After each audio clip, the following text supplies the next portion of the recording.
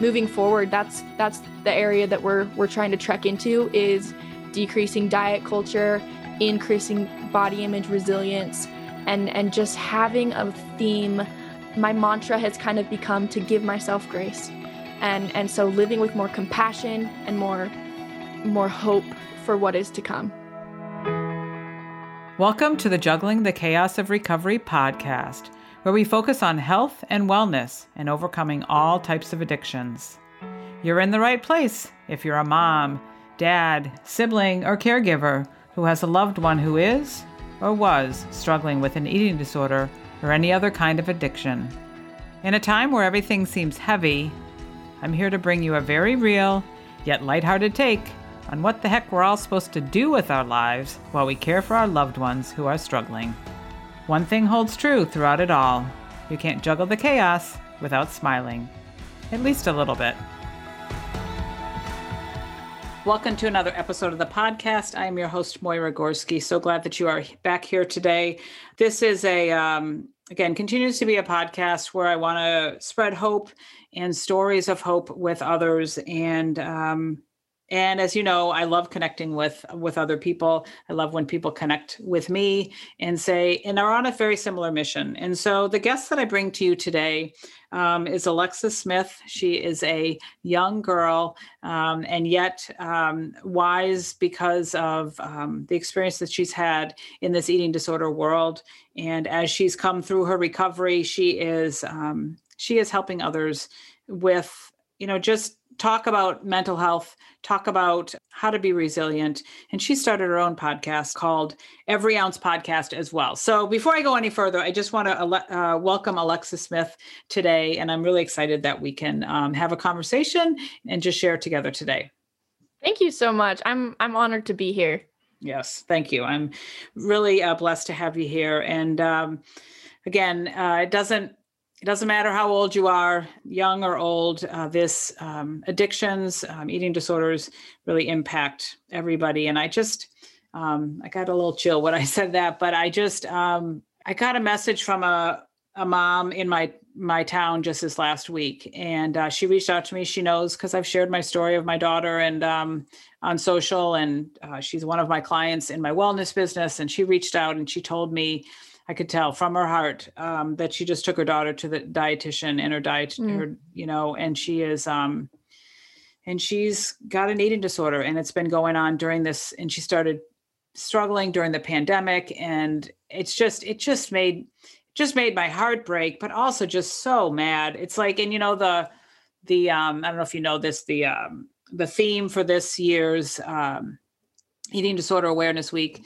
what is it? Not one more, and I just sat down, and as I was responding, I'm like, I'm so mad. Like one more has been taken, or one more has been, impacted. And I love that message. Like, let's try to get the word out. So not one more child or person gets it, has an eating disorder. So, and she was 14, her daughter's 14. I say that because her daughter is so young as well. And I know with your story, you started struggling at 15. So let's start out with that. That's what we start out with, is the story. Again, we don't talk about the down and dirty and all the things that might be triggering to others that are listening, but just how it began, and really maybe some things you've learned, how it's bringing you forward to today. If you'd start there, Alexis. Yeah, I mean, I could talk about my story for hours, depending on how much detail we want to go into. But I think starting out, it's good to know kind of the background is that I was raised in a very traditional family. I live with a lot of privilege. I was always very athletic growing up, and I've always kind of had a very perfectionistic personality, especially through like my education. Going into junior high, that transition was fairly difficult for me. I started to deal with a lot of clinical depression that was going on. But at the time, I didn't have the words to describe that. I didn't know what was going on. I didn't know what that was or what that looked like. And I didn't think that it was as serious as it was. And so I started dealing with a lot of perfectionistic, anxiety and some depression in seventh grade. And then somehow things just kind of got better. That phase of life kind of was in the past, and eighth grade was great. Ninth grade was pretty dang great. And then I started to do some things that I wouldn't say were negative or irrational. They were completely healthy goals. And I started just to track what I ate in a notebook that I had, or like I had a Fitbit at the time. And so just being aware of what was going into my body and how much I was exercising and things like this. And it started to just kind of spiral out of control. I was diagnosed at 15. I would say that it started maybe a year or two even before that, when I was 13, 14. But I was formally diagnosed at 15, my sophomore year of high school, with anorexia. I was admitted to Primary Children's Hospital here in Salt Lake, and they will always have a very special place in my heart for the care that they gave me. I was there for 6 days, and there I received an NG feeding tube that went up my nose and then down my throat and into my stomach. I had that feeding tube for the following 4 months until February 7th. So I was diagnosed on October 9th, and then that feeding tube was removed on February 7th of the following year. My recovery team consisted of a pediatrician who formally diagnosed me, as well as a specialized eating disorder therapist and a specialized eating disorder dietitian.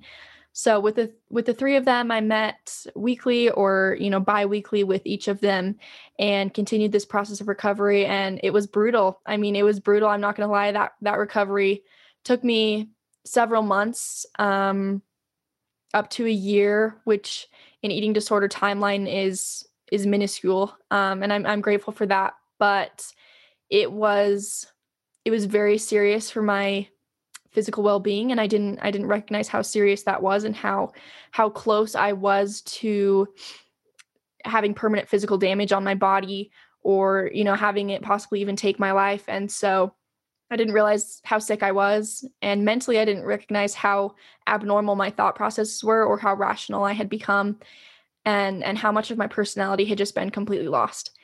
And so somewhere amidst that process, in recovery, I also dealt with more depression, even some idea of suicidal ideation somewhere along that scale, and kind of went through that process of coping and recovery as well. And then after kind of overcoming this eating disorder portion of my mental health, I had to dive deeper and find out what was underlying this eating disorder, and what was the root cause of it, and what was the continuation of it. And for me, that was that depression and perfectionism. So, I mean, for different individuals, obviously that can look different. It could be trauma, it could be social anxiety, it could be, whatever other mental things are going on, or physical, environmental factors are occurring in their lives. But I think that that's important to point out as well. And then after I kind of considered myself fully recovered, I went and I just couldn't get enough of advocacy. And so I started motivational speaking to youth groups. I was 16 then, and then I self-published a recovery workbook, started an Instagram account that I'm active on. I've done some coaching on the side with individuals in eating disorder recovery. I'm currently an undergraduate psychology student, and then I'll get a master's in mental health counseling, start my own practice, and go down that route as well. And have just recently started my own podcast. So it's been quite the journey for me, and I absolutely love it. So that's kind of that's my background. Yeah. Well, that's great. And I think you're cute as a button, and I think it's awesome, just because you said, I love it. It's awesome. And, those are words that often we do not hear when people are going through recovery. And many times, again, as you listeners may know, if you've listened to a lot of my episodes, there are some deep and dark days. And I no doubt there were some dark days for you as well. But the fact that you, have found this resilience to come through this, and to better yourself, and so that you can help others, I think is quite admirable. And I forget what his name is now, but there was a particular gentleman who came and spoke at our local high school, and he was a professional athlete and a drug addict, and really lucky to be alive, as he tells his story. But he said that part of the reason why he goes and continues to talk with others is to keep himself in recovery, because that's part of his journey, and perhaps that might be part of yours as well. But I think it's again, I think it's great. And just parts of the story too, again, it's very, it's just all too familiar. This perfectionism, this, however you stated it, it was like things that were somewhat normal that you started to do that really took a little bit of a turn, or a roll down the hill, if you will. And, that, and again, I think that that's part of society. Like, we're all like tracking what we eat, tracking how many steps we walk, and, how much exercise we get and stuff like that. And albeit that can be okay and perhaps motivating so that we can stay on a healthy path, it can also turn to a place where it's not, it's not good. Yeah, for sure. And I think that, like you said, that of course I experienced those dark days. You would have never imagined that I would be where I am, especially in such a short period of time. I was literally the poster child of an eating disorder. And my eating disorder took control of everything I was doing. I couldn't feed myself anymore. I could barely walk.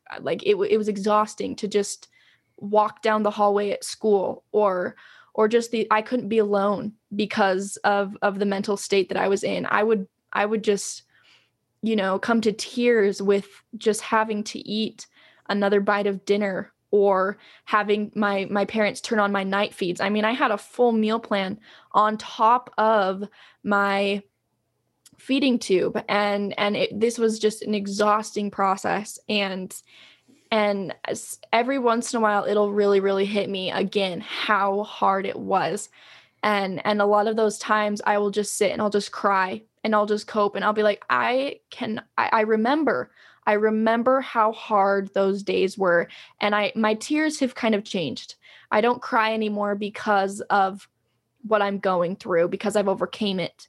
But I shed those tears, and my pillow is sometimes wet at night, because I remember what it's like, and I remember that there are people going through that right now, and my heart goes out to them, and I promise them that if I can make it, that they can make it.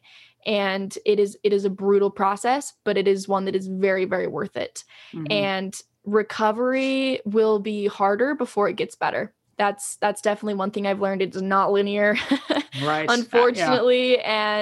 And I wish there was a better answer to some magic cure for an eating disorder, but there's not. And it takes a lot of work.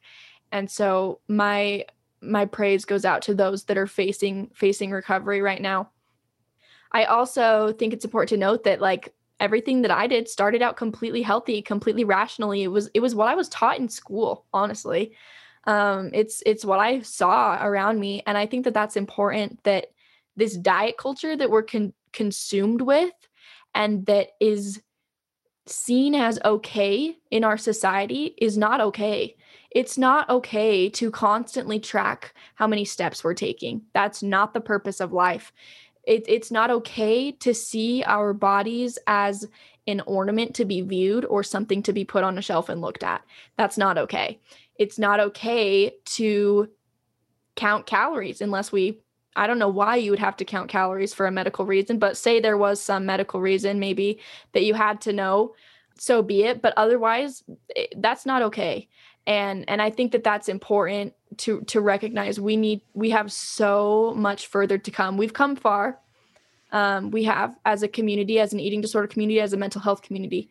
The people that have come before me have done a lot of absolutely significant work, but we have a lot further to come. And I think that that's part of the mission that I would like to join. And I couldn't do it without my colleagues beside me. And so moving forward, that's the area that we're trying to trek into, is decreasing diet culture, increasing body image resilience, and just having a theme. My mantra has kind of become to give myself grace. And so living with more compassion and more hope for what is to come. Yeah, it's it's beautiful, wonderful words. I mean, I couldn't agree with you more. I am a retired nurse. So, if you're a diabetic, if you have, like, I know somebody that has to have, when she takes her medication at night, she has to have so many calories. She can't take it at an empty stomach. So there's certainly times that you have to monitor things for your health, but I'm in complete agreement. Again, I've in the wellness space now as opposed to nursing. I mean, I talk about, like, we need to get out there and move, right? We need to sleep well. We need to eat well, and we need to fill our mind with positive things. But it should be just get out and move. Don't be obsessive about, like, how many steps. And I think it's sometimes kind of interesting, like, oh my gosh, I went on a vacation and we went and walked all the monuments and we walked them steps. Great. But we shouldn't base our worth on that, just like we shouldn't base our worth on that number that's on the scale, or really the size of the pants that we wear, or, whatever. We shouldn't. And that's the issue that we know with the diet culture, is that we base our worth on those things. And I know you're just getting to know me, but, I've recovered from my own eating disorder. I come through those body image issues. And I recently, just this last weekend, did a ballroom dance competition. And I got to tell you, it has been a journey for me to go from, like, I can speak to people and dress myself up and, like, walk in with confidence like that. But it's a whole different thing when I'm out on a dance floor, just kind of to show the beauty off. Right. And I just love what you said. I wanted to say that because of give yourself grace, because I was really hard on myself. Like, I did really good for my first time out, but I was really hard on myself. And people were like, just give yourself some grace. I mean, look at what you did. Like, look at the good stuff. And it doesn't matter that you weren't perfect, but you were there. And I love that idea of just giving ourselves grace and, offering that grace, grace to others. And just for those that, I mean, I know what that means. Tube feeding. My daughter's had one several times, and she might be going back in for another one soon. But, people don't really understand that. And, I was just walking with a girlfriend this morning, and, just for the listeners, in case they were like, why do you have to, like, have the tube feeding all the time? And again, I don't know if that's super important, but what I told her, I said, as you're recovering from an eating disorder, you have to, your diet, your meal plan is, pretty high, and with your exchanges or your calories or your food or whatever, but you can't, like, eat it all in a day. And so the tube feeding is supplementing that overnight. And that sounds like what you had because some people refuse to eat, or they can't eat because of, like, issues with their esophagus or stomach, but it sounded like you were on a kind of a supplemental feed to get the extra calories and nutrition that you needed overnight. Yeah, so my feeding tube, like I said, was something that I chose. My options were kind of either you can insert and remove your feeding tube every morning and night, or you can live with it 24/7. And I was like, is there another option? Because I don't like either. But the insertion of that feeding tube that just sounded miserable. So I chose to just have my feeding tube constantly 24/7. And so it was constantly taped to my face across my cheek. And, this tape on my face right up against the lower part of my eye. And I would wear it everywhere I went. And, it was with me on Halloween. It was with me for Thanksgiving and Christmas morning. It was there for New Year's Eve and New Year's Day. Every waking hour and night, I had that feeding tube with me. And my night feeds were at night. Some individuals in eating disorder recovery will choose to do them during the day if there's a certain period of time that they, can kind of sit down and do homework maybe and have those feeds going as well. Because when you're attached to basically just a medical pole next to your bed, you can only turn so far when you sleep. And there's noises that it makes, like a little chugging noise. And when it's done, it will beep. And, so I typically got woken up multiple times a night to either adjust or turn it off or whatever it was. And so sleeping is just extremely uncomfortable. And if you have to go anywhere, like if you have to go to the bathroom in the middle of the night, I mean, that's a whole process of taking the pole with you to the bathroom. It's just a whole mess that nobody ever thinks about.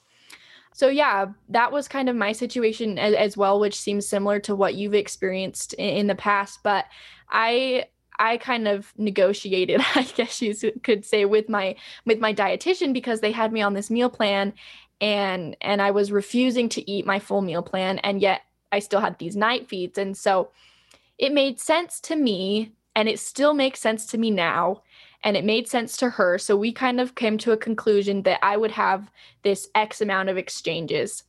And if I ate more food during the day, I would have less night feeds.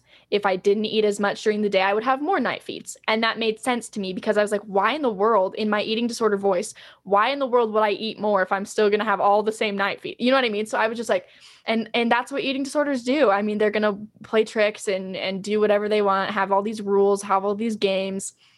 And so that in and of itself is just exhausting. But so it kind of motivated me to eat more during the day, because it was more comfortable waking up in the morning and having a full stomach of liquid is not comfortable physically or mentally when you have an eating disorder. And I think that individuals don't recognize that. Like for me, in my experience, I was never hungry. It took me a long time to feel hunger. Like we're talking months just to feel hungry. And when you're in this state, your metabolism skyrockets. So not only are you eating a lot for what seems like an eating disorder, you're eating a lot for what seems like a normal person. I was eating more than, my grown father, at a meal. And still my dietitian is saying, you got to eat more, you got to eat more, you got to eat more, because I had to not only get back to this weight maintenance, I had this hyper metabolism where I was literally having night sweats in the middle of the night. Literally this is just skyrocketing. And so those night feeds tried to compensate for some of that. And as much as I hated my feeding tube at the time, I recognize now that it was absolutely mandatory for my recovery, and that because of my feeding tube, I was able to have a fuller recovery. If I wouldn't have had that, I would have taken so much longer to get my body in a place of nutrition rather than malnutrition. And at least in my scenario, and I think in most other eating disorder cases, is that you kind of have to fix the body before you can fix the brain. Because if your brain is malnourished and your body is malnourished, you're not going to be able to rationalize your thought processes. You're not going to be able to comprehend what is going on, or to even be able to go through the cognitive work that it takes to overcome, these situations that you're dealing with, or the coping mechanisms that you've picked up on. So I think that that's also important to note. But yeah, feeding tube can be super complicated, super duper difficult, but also very helpful. Right. Yep. Not a whole lot I need to add to that, because again, it's all really, really true. I did want to, because you had mentioned this, and someone also asked when I threw this word out the other day, they're like, what does that mean? So there's something called orthorexia. And I find that it's a pretty common place that, I don't know, it seems like it's kind of like I don't know, you can speak to it, but it seems like for me, from a mother looking in, it's still a disorder, and it's still like, oh, we think it's good, but it's not. It's like, it's a form of disordered eating. And I think that I've seen that a lot of eating disorder people, they kind of move from anorexia or bulimia to orthorexia. And really it's not, and that's like being the healthiest anorexic that you can be or whatever. So it sounds like you had some experience with that. And I just would love, kind of your insight on that, or how you've kind of moved past that, again, orthorexia of being like super healthy, a super healthy eater, but that's not, I see that it doesn't really support recovery. So I'd love to hear your comments on that. Yeah, this is gonna put me on my soapbox. I thought you were already there. You were just climbing up, right? Yep, one step higher. Here we go. But yeah, orthorexia is something I am all too familiar with. It's important to note that it is not a recognized mental illness or a diagnosable eating disorder yet. Anyways, it's not in the DSM-5. I don't know when it will be or if it will be. So that's important to note as well. So for me, I was diagnosed with anorexia. Looking back, if orthorexia was a diagnosable mental illness, I think that's what I would have been diagnosed with. In my mind, there are some differences. The recovery looks very much the same, which is ultimately, I think, why it's not its own category. But orthorexia is much more quantitative than qualitative when it comes to both eating and exercise and body image. So, I mean, for me, it was all about calories, weight, macros, miles I ran, all of the numbers. That's what I needed. That's what I wanted. That's what fueled the fire for me, as well as it comes from a place of health. And one thing that I think is important to note is that being too concerned about your health is not healthy. And eventually it becomes the least healthy thing you could do. Because obviously if it landed me in a hospital bed, it was not a very healthy thing. And I think what's important is that this could happen to anyone. There was nothing special that I was experiencing that really caused this. I mean, sure, I had some underlying causes, but I think everybody does. There's the perfect storm that happened, for my situation. And that could happen so often in other individuals' lives. And so I always come from a place of warning and say, my friends and my family know that I'm not a fan of fitness trackers. I am not a fan of diet culture in any sense, that's something that I'm against. It doesn't work for me. And I've learned that the hard way. And so I always like to warn people, be so careful. Is it really worth it? No, it's not. And when you're becoming too obsessed with your health, it is so not healthy. Orthorexia is not only, like you said, in recovery, you can kind of lean towards that mentality as well. But like for me, it kind of started with that.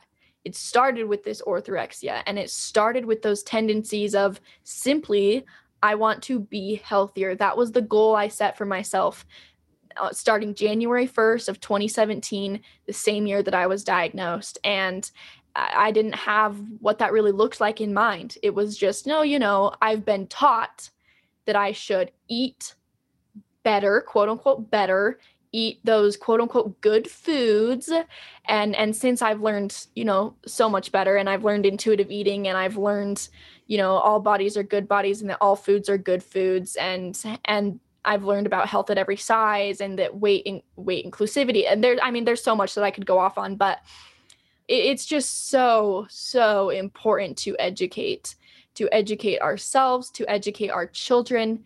One thing that is super near and dear to my heart is education in schools, because without, if I wouldn't have received health education in a sense of, let's track our calories, let's watch this Super Size Me video in health class, let's talk about what our weight is in gym class, would I have ever experienced my eating disorder? I don't know. If I never would have had a Fitbit, if I never would have had a scale in my home, would I have developed an eating disorder? Probably not. And I think if there was education about intuitive eating, about eating disorder screenings, about prevention in schools, there would be so much more well-roundedness when it comes to actual health, and there would be so much better mental health in our youth. And that's kind of where it starts, is we're born intuitive eaters. We are born with these natural, innate mentalities towards food and exercise. And yet this diet culture and these things that come swarming at us, this whole industry, this $1 billion industry, comes targeting us in our youth and in our adolescence. And that's when I think it changes. And then these individuals get stuck in that mentality for years to come, and to no fault of their own, but it just happens. And they keep going, and they think diets work and diets don't work. And they think that, obsessive exercise is great when it's not, and continue down this path only to lead by both example and through words to a younger generation of what is not actually healthy. There's also a whole portion of this quote unquote wellness culture that's starting to form, such as clean eating. Clean eating might sound so, I don't know, desirable, so great, when really it's just another form of dieting. And I also think it's important, like for me, I never went on a formal diet. I never went keto, paleo, whatever, never did it. For me, it was just these food rules that society had created. And I think that's important to know as well. But also when it comes to orthorexia, I think that a lot of individuals kind of shy away from it because they're thinking, okay, these people are anti-health.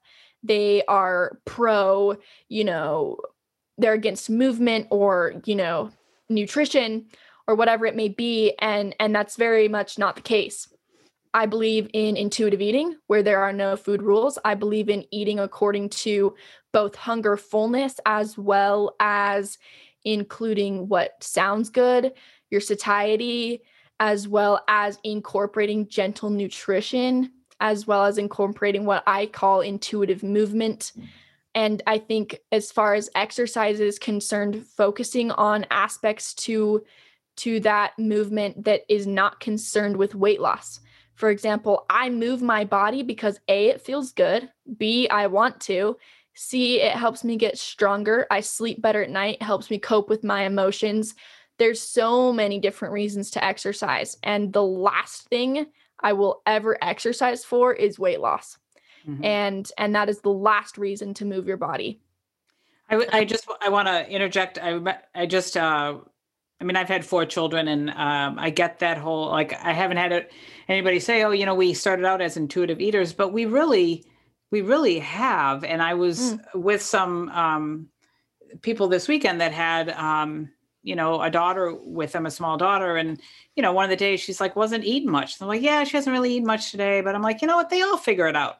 And it's very true. A baby or a 2-year-old, you put the food down and they just don't feel like eating it. But then the next day they can hardly get enough to eat, and that's really, that's, and they follow what their body feels like.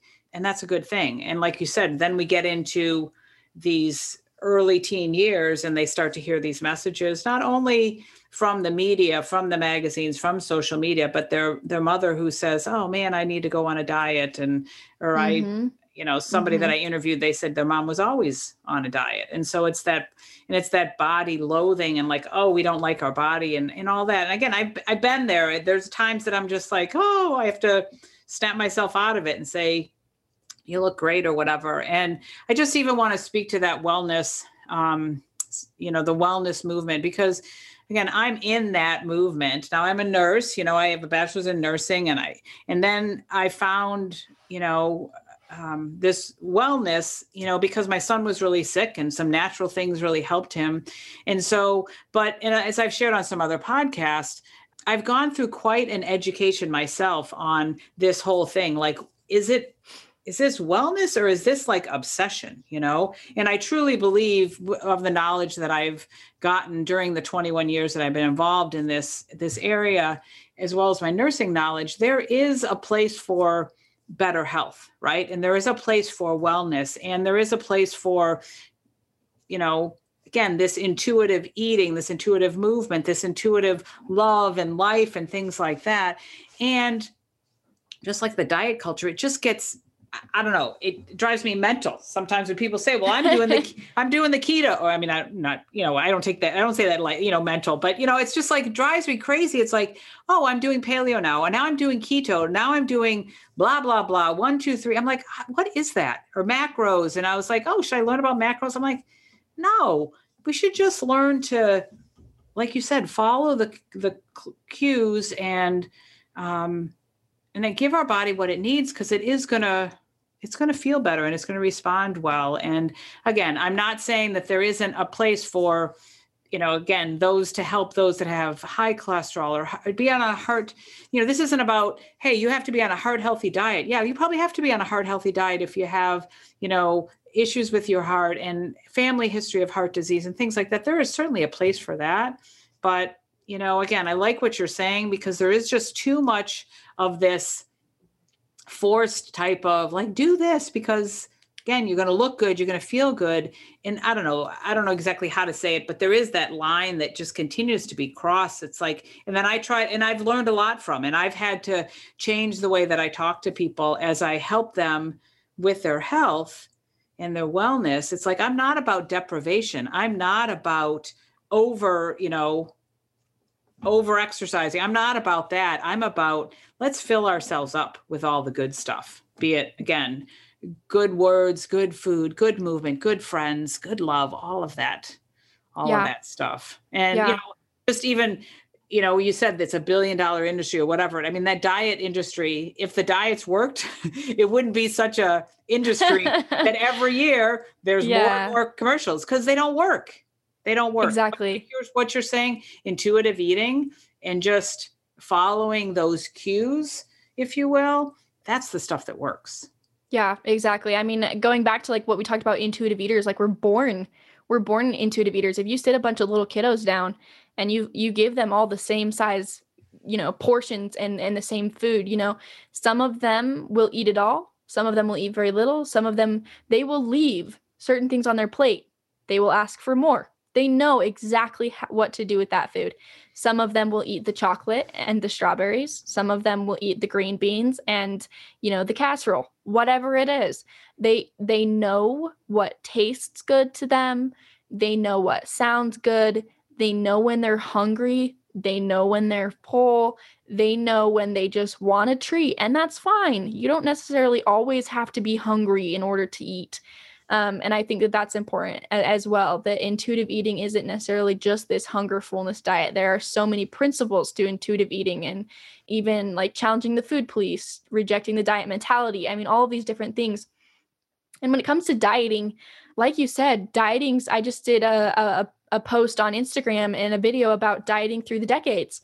There has been, I mean, even back in the day, like the cigarette diet, the sleep diet, the citrus diet, Atkins, intermittent fasting, there was a cabbage soup diet. There's, Weight Watchers, and now Noom is the new I know. thing. Don't even get me started on Noom. They contradict themselves, and that's what drives me crazy. I'm like, if you're going to go with the slogan, the millennial diet, you can't then turn around and say that Noom is not a diet. I just don't understand Noom. But anyway, I mean, there's just Whole30. And if dieting worked, there wouldn't be a new diet for us to promote every single year. And I think that that's what it's so important to recognize. Well, like, yeah. And goodness. I think the importance, the things that I've seen too, is that people get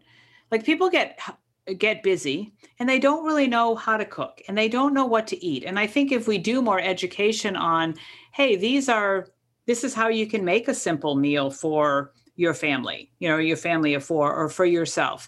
And, and just do more education. That's what I try to do in my wellness business, is let's just educate people on, how to make a simple, because people don't know. And so then they grab something, or they don't eat, or again, they listen to something and, I got to do this because this celebrity's doing this or whatever. We just need to do more education on, I grew up next to my mom in the kitchen, and I know that you could do, shortening sugar eggs when you make cookies. I mean, that's what you do first, because I knew how to make chocolate chip cookies from little, and that's how you add things in. And that's how I learned to cook and bake, is with my mom, because my mom was privileged to be able to be at home with us kids and raising them. And I just marvel at some moms and my friends. They're like, well, I don't really cook. I'm like, what do you mean you don't cook? Like, how do you eat, if you don't cook? That's another podcast episode, whatever. But I feel like we should really do more education on, again, if you want to call it healthy eating, but how to just cook. How do we, baking 101, cooking 101, how to make soups, how to make salads, how to make something other than, spaghetti every night. I have a friend, and that's a gal that's on my team, on my mission, on the team of wellness. And that's all she knew how to cook was spaghetti. And Yeah. now, she's branched out. And one more thing before I forget this, you mentioned like education too. Like we educate our children in the school system. Well, they took it out of our system. That's another, but we were for many years, the DARE program, which is, the drug education. And they had people come in who had recovered from being drug addicts and, a cocaine baby and things like that. And we educate the kids on that and say, this is dangerous. And so don't do this. And I love what you said. We need to do more of that, like educate our kids and bring the parents in too, to educate on like, these are some mental health issues that could happen too. So let's educate.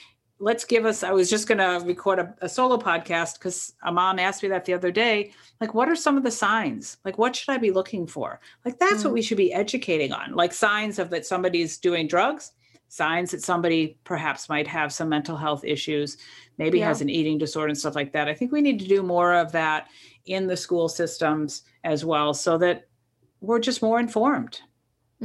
For sure. Yeah, for sure. And I mean, it can be, I think recovery can be super complex. And I mean, for those parents or individuals that are going through recovery, and sometimes I wonder sometimes if my recovery was harder on me or harder for my mom, because there's only so much that she could do, and I would just sit there and cry and scream and whatnot. And so my heart goes out to those sweet mamas and those guardians or parents or loved ones that are helping somebody recover from an eating disorder. And it can be exhausting for the caretaker, and you just feel like you got to incorporate tough love, but then there's a combination of maybe I'm not being validating enough, where is this happy medium? I want to do what's best, but I don't want to be rude. Like, it gets so crazy. Yes.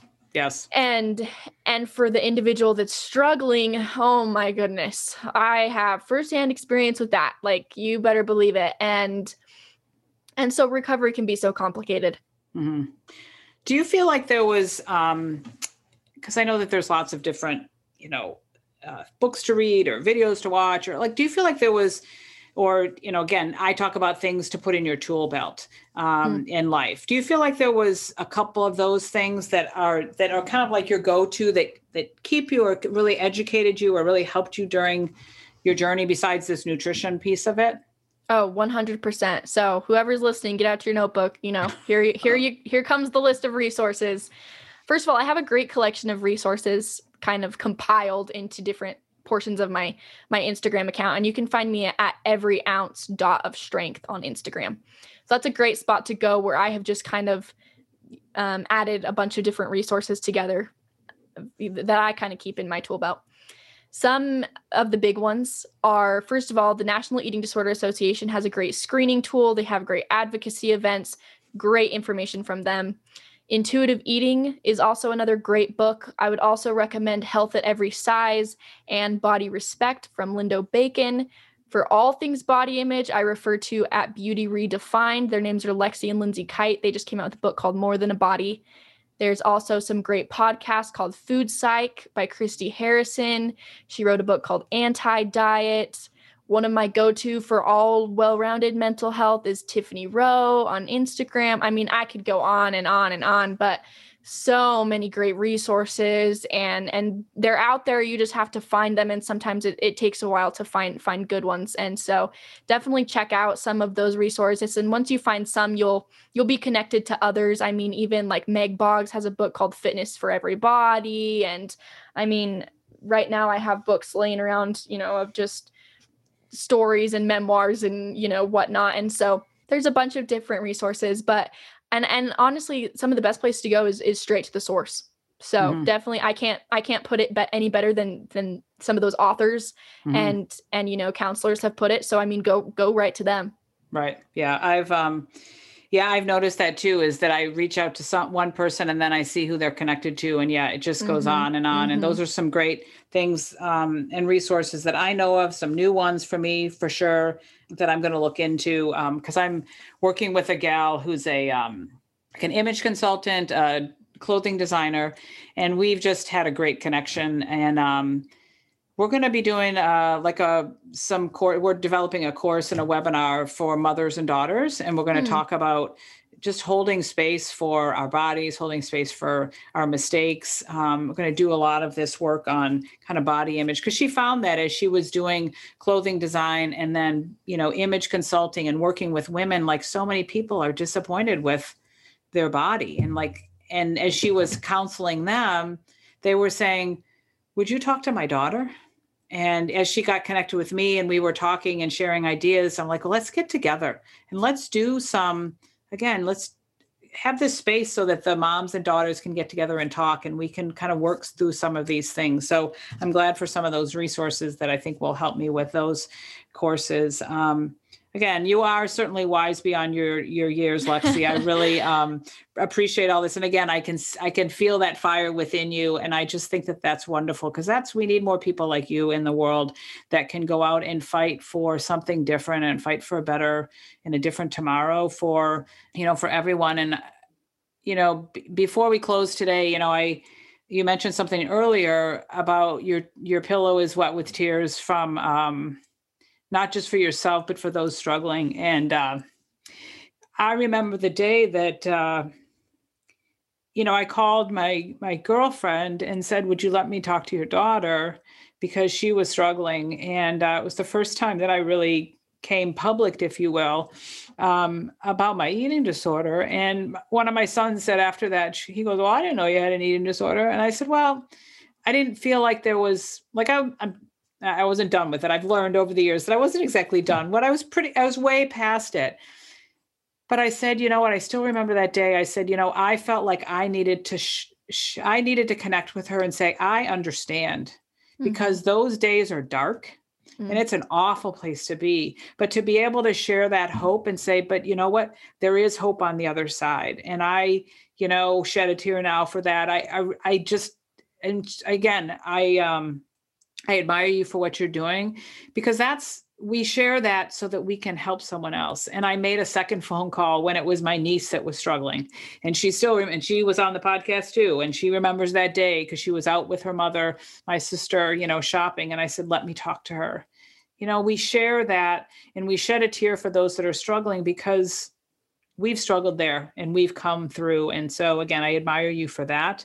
And just again, encourage people that's why I have this part of the reason why I have this podcast, to help people find their voice, because I know that if we can share our voice and share our stories, then and if we can just help one or two people just have a better tomorrow than today, then I think we're doing good stuff. So, Yeah. Any last words? Again, we can find you on Instagram. You said Every Ounce of Strength, right? Yes. On Instagram. Every Ounce dot of Strength. Every dot of strength. And then Every Ounce Podcast. And